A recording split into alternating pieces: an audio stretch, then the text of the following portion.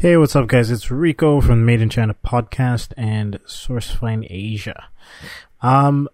This is a Made in China podcast first, another one. I had the pleasure of traveling with one of my clients. His name is Gus Mello. He runs a company called Hella Fitness in Hawaii. They do CrossFit training. They have like a gym where they train people in CrossFit, and he competes. And they also sell CrossFit equipment. They're a distributor in Hawaii. So he came down to China for the first time. We'd been working together for probably about 4 months prior to that. And, we traveled. He was in Guangzhou, came to Canton Fair, visited an apparel factory in Guangzhou, went up all the way to Qingdao, then Rujiao, then Nantong, which I've talked about before in the podcast. And then finally, we spent a nice night/day in Shanghai, and we really just had a good time. I think it was a very educational experience for him coming to China for the first time. It was an educational experience for me, being, with a client and seeing how they view the factories versus how I view the factories, So I think you guys might enjoy this podcast. It's short, super sweet. We were actually hanging out in, I want to say the Sheraton in Shanghai. It was like on the 91st floor. I'm going to post a picture up of us sitting at the bar, and that's going to be the podcast, our artwork. And I'll probably post a picture of the view from that bar / restaurant. But it was amazing. I fell in love with Shanghai. I definitely need to go back there soon. But yeah, without further ado, enjoy the episode. I don't want to be a product of my environment. I want my environment to be a product of me.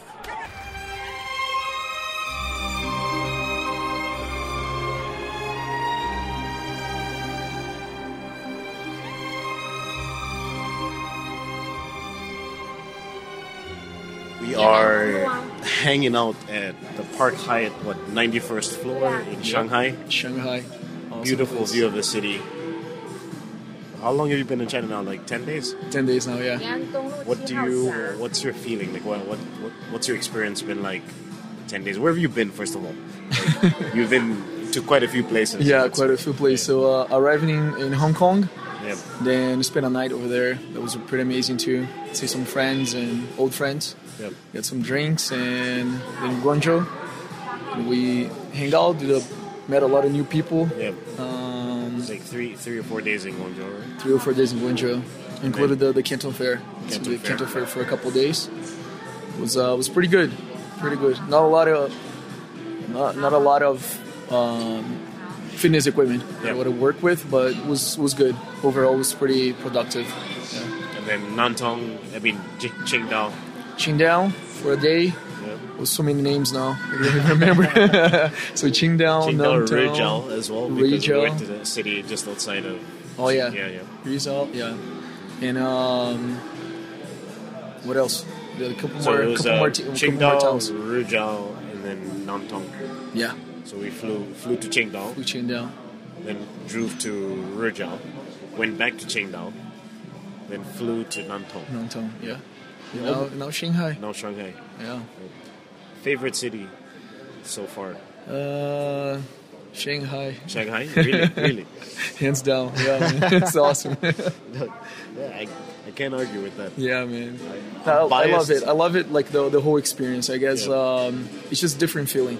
It's a different feeling. Different feeling. Here, a little bit more organized, but doesn't feel much as China. Yep. Even when you go to the small streets where Yep. the people are talking and just sitting in the streets, cooking in the streets, but it still don't feel like China. But if you go to Guangzhou or other small towns, you definitely feel like more like China. The food, It's deeper. deeper for sure. Feel like yeah. you're deeper. The thing is, I go back and forth. Like I like that. I like the craziness to a certain extent, but I could definitely see myself in Shanghai in the future as well. just based on my experiences in the last 24 hours. Probably can see you in a few places, brother, in the next few years. It's like, yeah, Hong Kong, Shanghai, Colombia. I mean, the world is my oyster. Yeah, yeah. I'm young. Why not? Same here. Yeah. Love it. So, I guess, can you give obviously I'll introduce, like, when I do the intro, I'll talk about who you are and everything. But can you just talk about, like, what you do, what is your business philosophy, things like that? Yeah, for sure. So start with fitness about 10 years ago.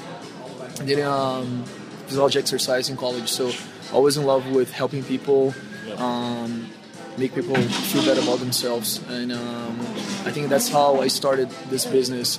Now we do importing from China, fitness equipment. Most of it's a functional training aspect, right? Like the people, I guess, changing right now for the 24 hours fitness to something more to help them better. Yeah. They'll not just look good, but like feel good and know how to move better and stuff like that. This is something that I'm learning as well. Like, okay, so what is the benefit of doing like functional training versus, you know, just lifting, doing curls, like traditional weightlifting? Yeah, for sure. That's what actually most of people have questions about. So when you isolate like on the muscle, it can help to grow or make firm, or depends like how much stimulus you put it on. Yeah. But normally you do one muscle at a time, right? Even if you do a squat, but you're doing a Smith machine on a leg press, you engage most like a specific muscle, a specific group of muscle. But when you do a free squat or a deadlift, it's a multi-joint like movement, and you engage much more muscles on the same time. So it helps you to burn more calories and get stronger overall. And that is more transferable to a day-to-day life. So when you do bicep curls, what do you really do if you have a big biceps? Yeah. Drink beer? Like, it's just to show, you know? But if you do a lot of pull-ups... You're going to have the gun show. Gun show, right? That's important too. But if you do a lot of pull-ups at the same time, you strengthen your back, you have a better posture. You engage your core when you do it. So it's a lot about...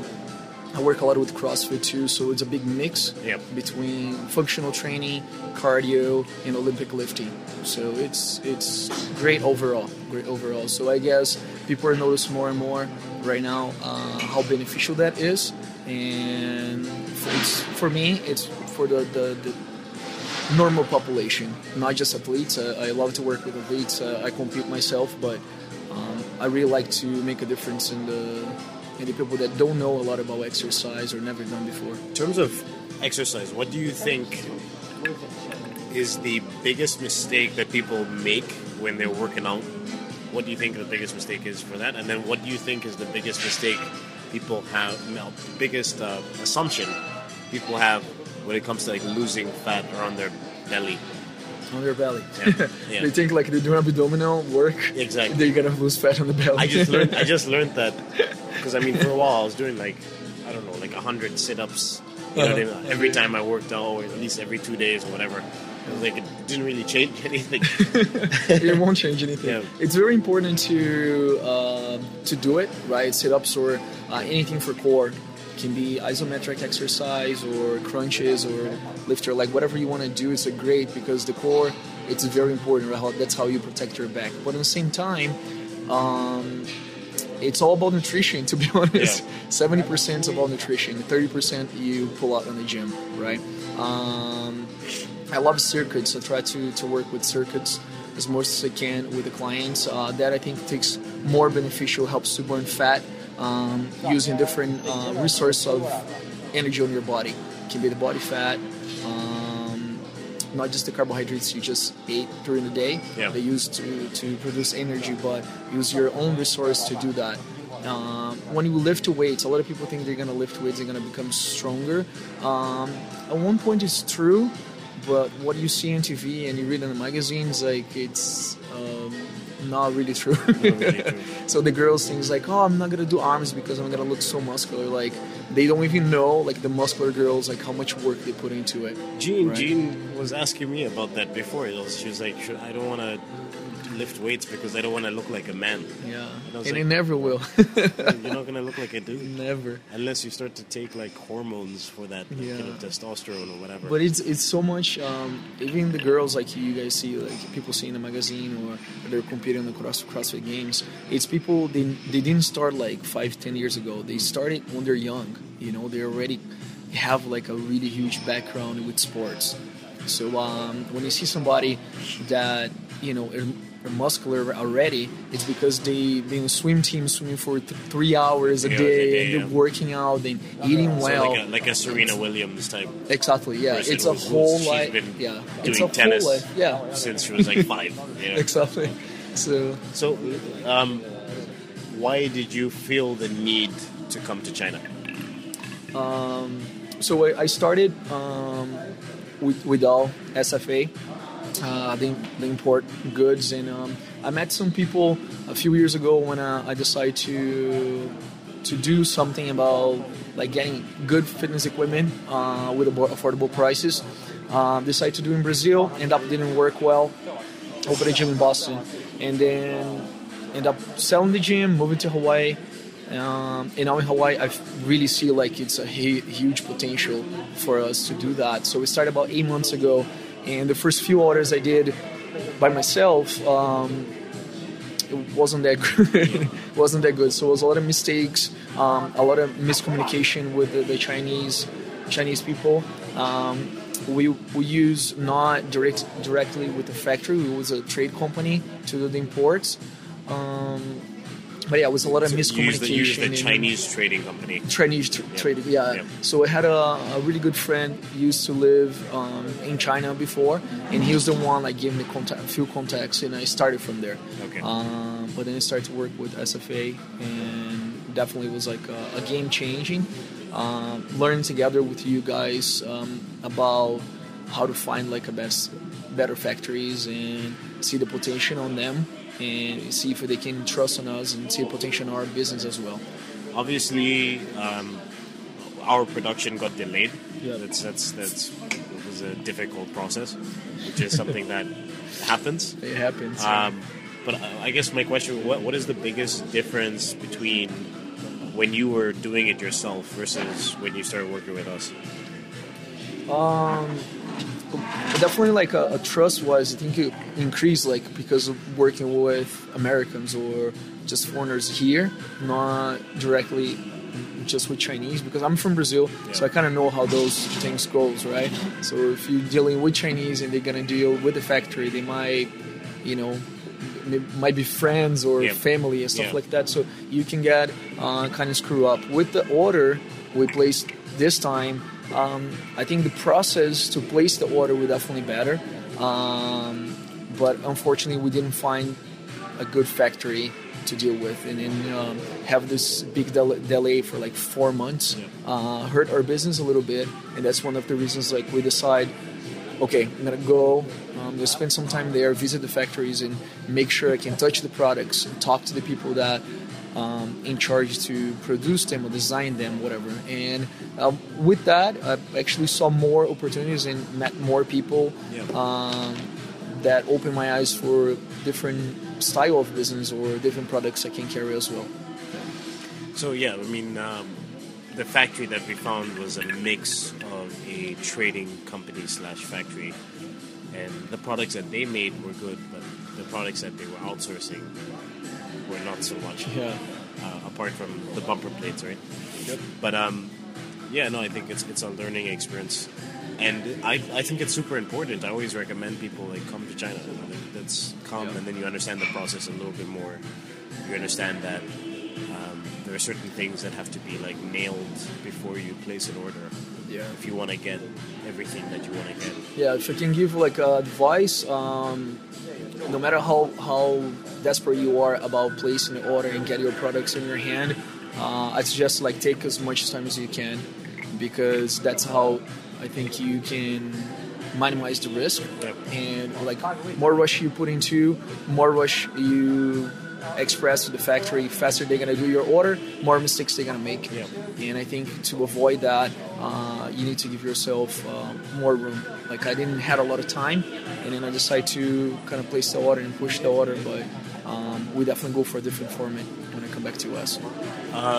Biggest lesson learned in 10 days in China? Don't take too many shots. No, just kidding. Big line, yeah. I think you just have to come, emerge on this nation. It's so beautiful. People are awesome. The factory owners are really nice. They want your business. I think a lot of them, they value you too. And if you show respect, you show you also care about them. You can build like a lot of good relationships. And especially I think when you physically come, like they're like, oh, okay, this guy is really serious. Like he flew out from the U.S. and he's in freaking Nantong. Yeah. You know? But they're like, okay, which translates to like, okay, we'll drive you to Shanghai, which is 4 hours away for free. That's awesome. Yeah, the people has like such a big heart. Like another advice, if you come, make sure you plan ahead. Where do you go? Who's going with you? SFA like is definitely a great, resource, and they can help you out like with flights and what would that have been like if you were doing this trip by yourself? Like, oh man, that would be interesting. Like I travel so many parts of the world, but here if you get out of the big towns, the people don't speak English, man. Yep. And if you arrive in Hong Kong, it's like, hey, it's awesome. Like I can move around, I can do this, take trains. Like great. You got on the mainland, it's like, oops, I'm screwed. So definitely harder to find people that speak English. So organize, get someone that can translate for you. It's definitely a little extra cost, but I think will pay off in the end. Going back to US with kind of happy heart. Speaking of translations, things like that, obviously you've been working very closely with Gene. Mm-hmm. Gene works for me. What do you think about Gene? Oh, Gene is awesome. Man, such a good person, very calm, very relaxed. Kind of like started, I think, understanding how the Western set of mind is, and start to understand more about the business. And she's tried to help as much as she could. I think like she started to even understand more about the products now. Have like a better scenes, like, oh, this color doesn't really match, or that doesn't look good. And I think like develop that relationship with her moving forward is going to help us a lot to make a strong brand and have a good products arriving in US. Definitely, it's not a one-time trip. Have to come back. Have to continue. Yeah, I'll be back for sure. I feel the same way as from the consultant side. Obviously, I understand the dealing with factories part, the communication and project management aspect, but the product, every product is different, and you have specific requirements that you want for your product. Mm-hmm. Even if I had another client who was doing CrossFit equipment, maybe they don't care as much about quality. Exactly. Yeah. So it's like those are things. So being with you physically and you pointing out the things that are important to you helped me a lot to understand what your requirements are.